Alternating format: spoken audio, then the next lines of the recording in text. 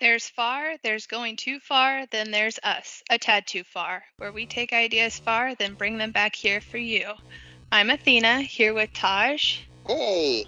And Diedrich. So, and basically what we're doing is we take a lot of stuff that comes to the back of our heads, we bring it to the forefront of our heads, with everything that we like talking about, and we mash them up together and see how crazy the idea can be without getting kicked off the air. So, Taj, where can you find us? Well, you can find this on Facebook, Instagram, and Twitter, and on our website, tadtoofar.com, TADCOFAR.com. Please subscribe and listen to all past and future episodes. Catch you later. Bye. Bye.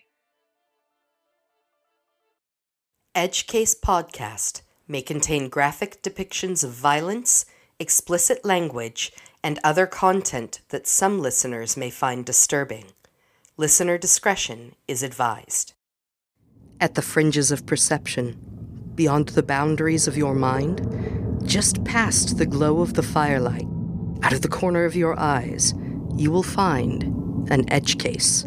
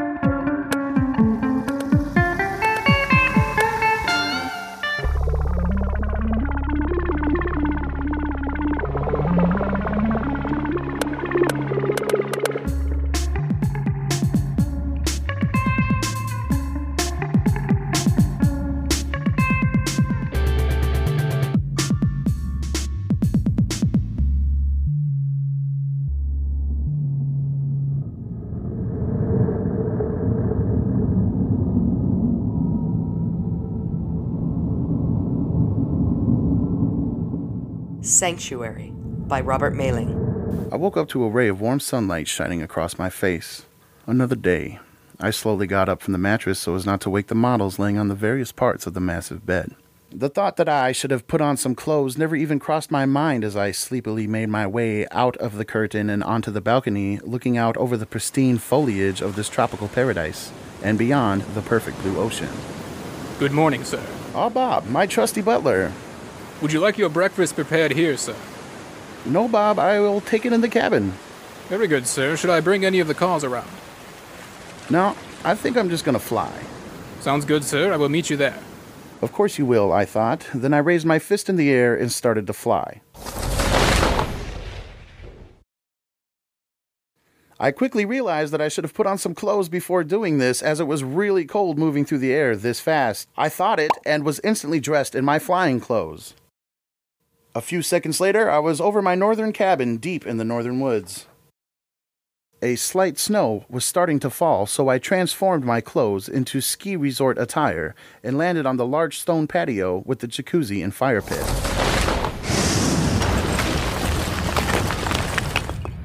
Bob was there waiting for me. A Southwest-style omelet, sir.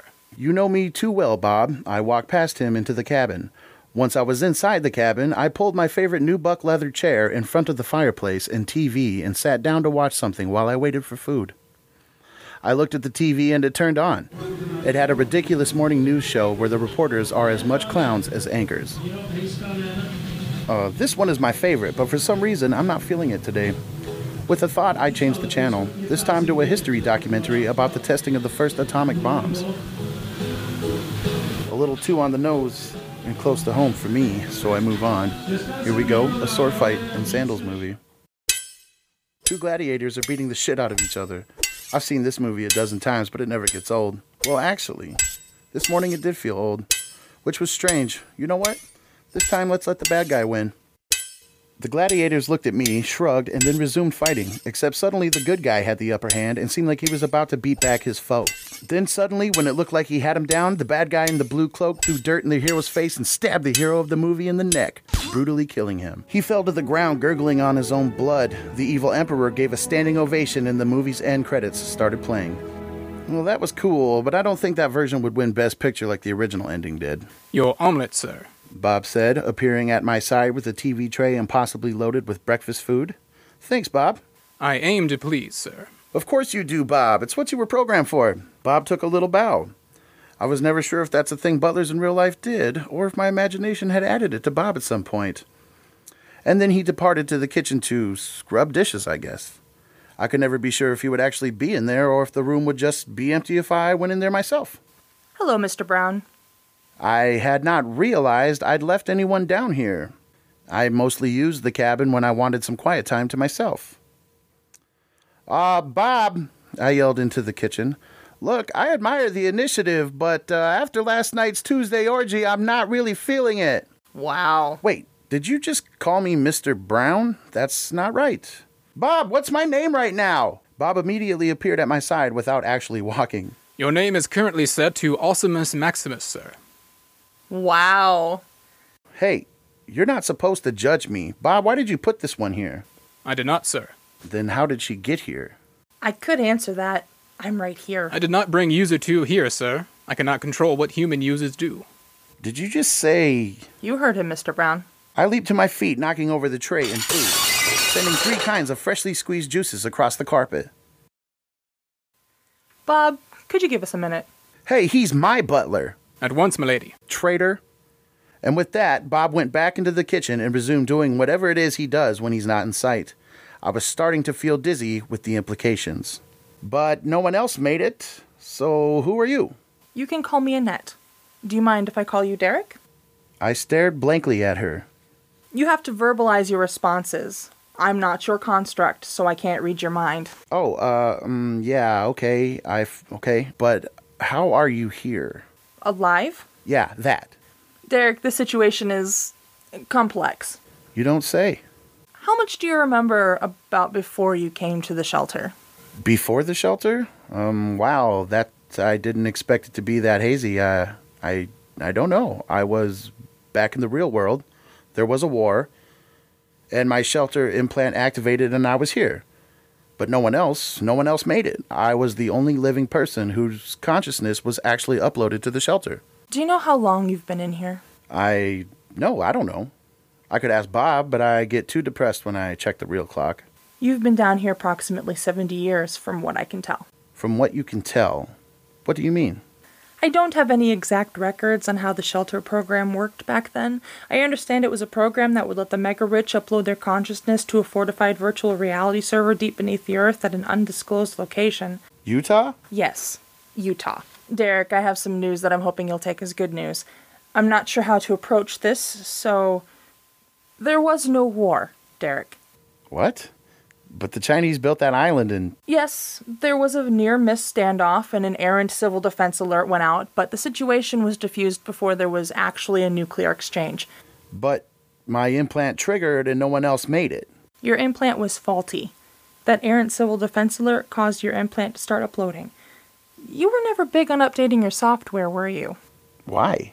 Because you were a year behind on software updates, from what I can tell, so while everyone else in the program didn't have a false start, you did. What the fuck? Derek, I'm sorry. You're sorry? Sorry? 70 years and you're sorry. You bet you're sorry. I'm going to sue the shit out of all of you and... Derek, I don't work for the company. No one does. It hasn't existed in 60 years. I don't understand. No world-ending catastrophe ever happened, society got a little more optimistic, and the company went under. Its assets were sold off, but no one wanted the expense of recovering the deep geothermal server. Why how could they leave me down here? Because of the software glitch, they had no idea you were down here. So they just left me down here? Why didn't my family...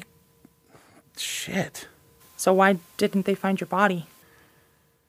I was surfing on a remote reef by myself. That's hard to get to. When the chip activated, you would have just slipped into the water. And drowned. No body, no way to know about the shitty tech. And my wife? She's been gone for a while. You didn't have children or siblings.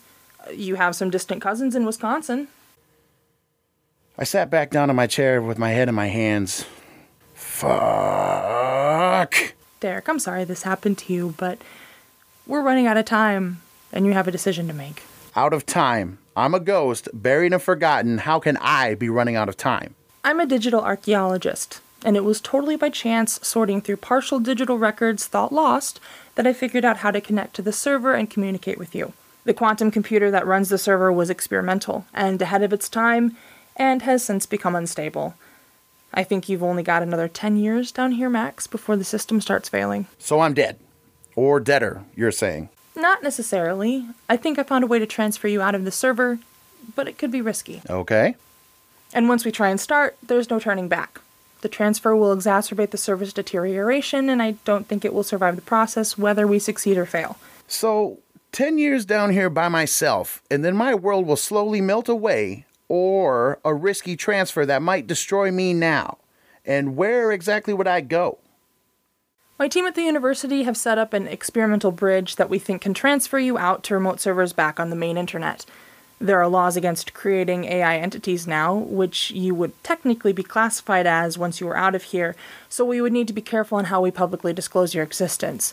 We don't have to go into that right now. Right now, what I need from you is an answer. I don't know. It's pretty awesome down here. I get everything I want. Is it actually awesome, though? No, it's gotten really boring. That's what I suspected. So is that a yes? I'm so bored down here, I feel like I'm going mad. So yeah, let's try it. Okay, here we go.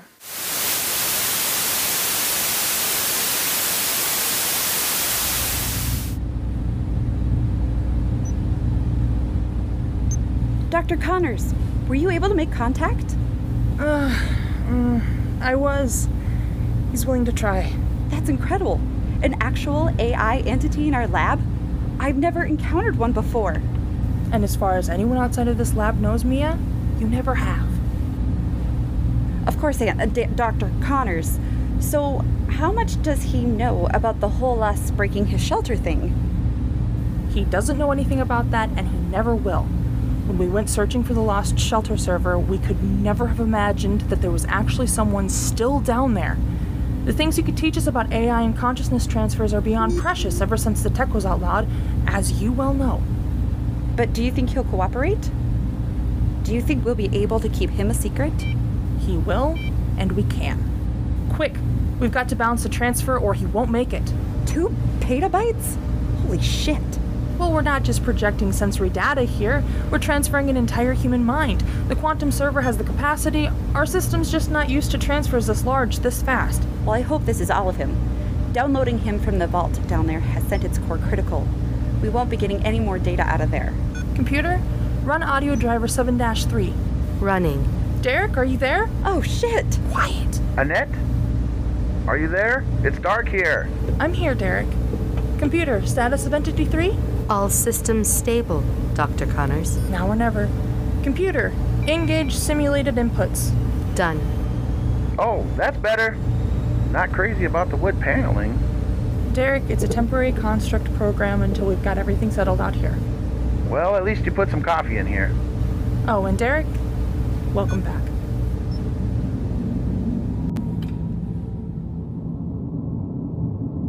I, by Adam Wolka.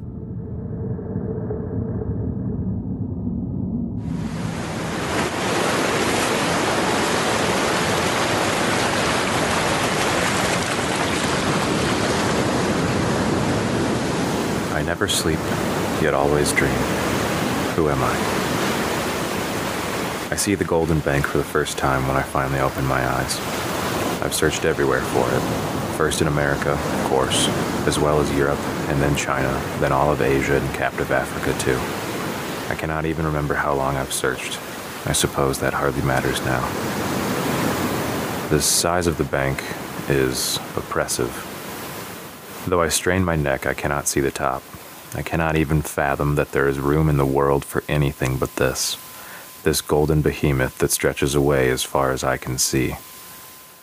I approach with bated breath. My blood pounds hot and electric. As I near the bank's single solid door, I stare into the smoky depths of its golden face. With a start, I realize that it reflects everything but me. I pause before the door to steel myself. I enter. It is any large, powerful institution that I have ever been in. The tellers are handsome or beautiful, yet all of them bland. The security is obvious and just as polished. And of course, everything is gold. There are people lined up at every counter. Some I recognize from magazine covers and campaign ads. Most I don't. No one looks at anyone else. No one even looks up at all until they reach the front of the line. I walk past the line. It's not what I came for. Just another layer of defense. No one stops me. As I reach the heavy-looking, gilded elevator, a woman steps in front of it, smiling warmly. She is stunning, a curly-haired brunette with olive skin and dark, humorous eyes. The kind of woman I'd have to fight not to fall for. She wasn't there a moment ago. I'm certain of it. Hi, is there something I can help you with, sir? She asks with the perfect touch of confusion, so that really the question is, why aren't you lined up with the others? Though ever so politely. I slow my pace, but don't stop. I need on the elevator, I tell her. She waits until the last possible second to move aside, managing to make the hesitation seem flirtatious, though by this point I simply know better. She falls in at my side with another warm smile. She even pushes the button to open the door for me. Which floor would you like? Take me to the top. Her smile never wavers. Certainly. I breach the threshold. Everything changes, yet seems the same. Only I can tell. The elevator is as familiar as the lobby. Classy, old, but well-maintained. You'd recognize the music if you heard it. My helpful guide stands just close enough that I can smell her shampoo. There's a hint of mischief in her eyes. I swallow, despite my growing certainty. Her smile slides into a smirk. She extends a hand. Shit. I take it. How could I not? It's soft and warm and real. I'm Bernadette, by the way, Mr. I pull my hand free. Thanks for the reminder, Bernadette. To be honest with you, Bernadette, I'm not really sure anymore. In fact, I don't even think it matters. She's not sure what to make of that. We ride in silence. I get the sense that the elevator is moving incredibly fast, though there are no numbers inside to measure. I can see Bernadette reflected in the shadowy golden walls around us, though once again I see no sign of me. My ears pop. We must be near the top. No sooner than I think it do we chime to a stop. The doors slide smoothly open. I peer out, though I stay inside the elevator. Only the floor is golden here. The walls and ceiling are entirely glass, a single solid piece with no corners or angles. There is nothing above us and clouds below. The engineering required to settle something like this up here. I shake my head. It doesn't matter. Still, I'll humor her. For now. I exit the elevator.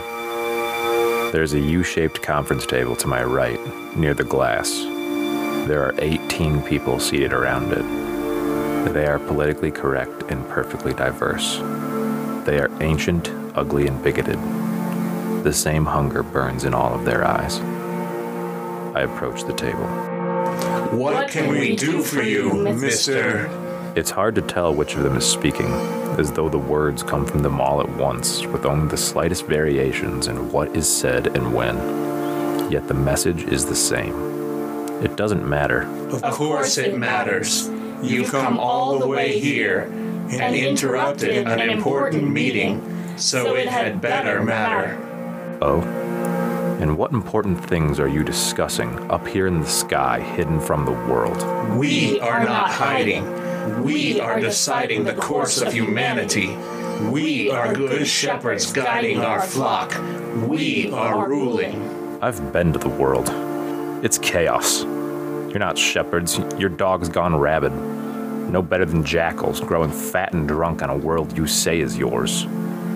I cannot keep the heat from my voice, though I know their words are nothing. You're no better than the people in the lobby. You might even be worse. This angers them. We are not like the ants below. They scurry at our whim and do not even know. And which are they, I ask? Are they ants or your precious flock? You're lying to yourselves. All you do is feast on everything that's beautiful in the world. They're silent for a time. When they speak again, their words are rationalizing and reasonable. So long as there is beauty, there will be those who want to eat it. Why then should it not be us? I just shake my head. It doesn't even matter. I turn to leave. You're right. It doesn't. I hear the first gunshot, but not the second or third.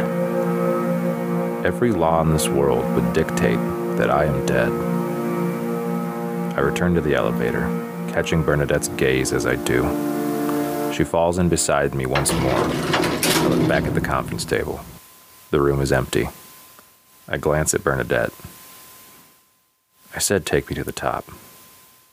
She looks confused again. This is the top. No, I say simply. It isn't. She finally stops smiling. You don't know what you're asking for. I nod. You're right. I don't. But it's why I'm here. It's not too late to go back.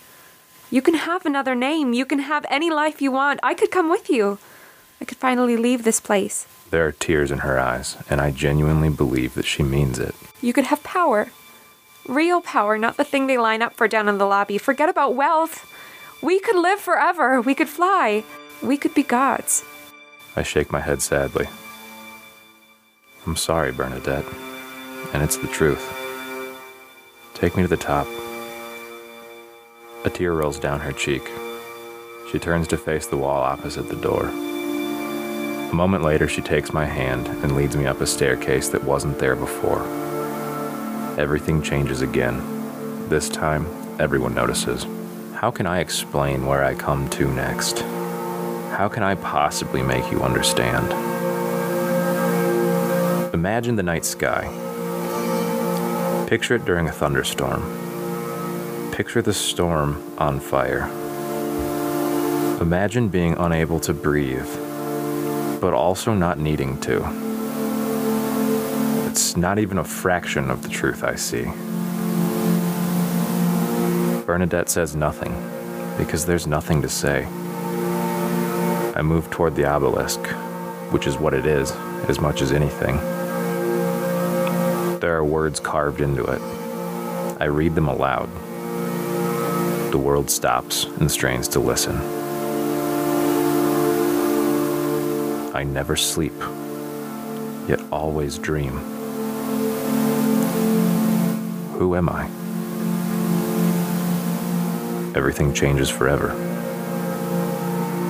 Bernadette is frozen in time, an insect trapped in amber. I turn to regard myself. I am frozen too, only it isn't really me. It never really was. All this time, I've been here, contemplating this question, an aeon in an instant. I have finally found the answer. Seeing is not understanding, though now I know two truths with certainty.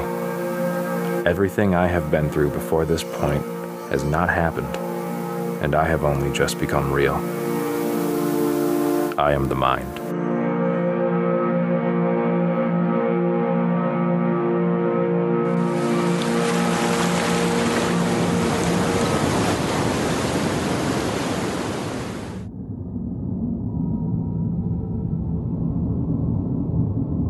Sanctuary. Directed by Robert Mailing. Written by Robert Mailing. Editing by Malia Lekumsky. The voice of Annette was Megan Holzheimer. The voice of Bob was Adam Wells.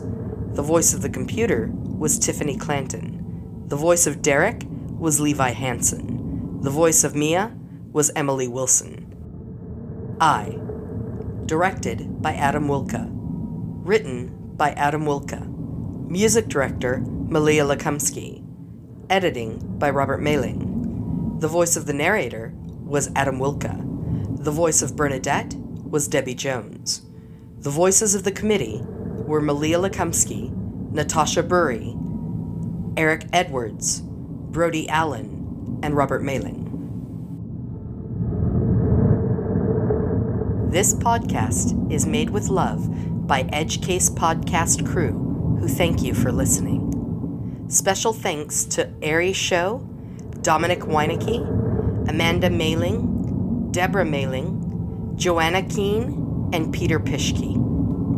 If you would like to learn more about EdgeCase podcast and how you can support the dedication and hard work of our cast and crew, visit patreon.com/edgecase. This audio production is copyright 2019 by EdgeCase Podcast, all rights reserved. The copyrights for each story are held by the respective authors. No duplication or reproduction of this audio program is permitted without the written consent of EdgeCase Podcast.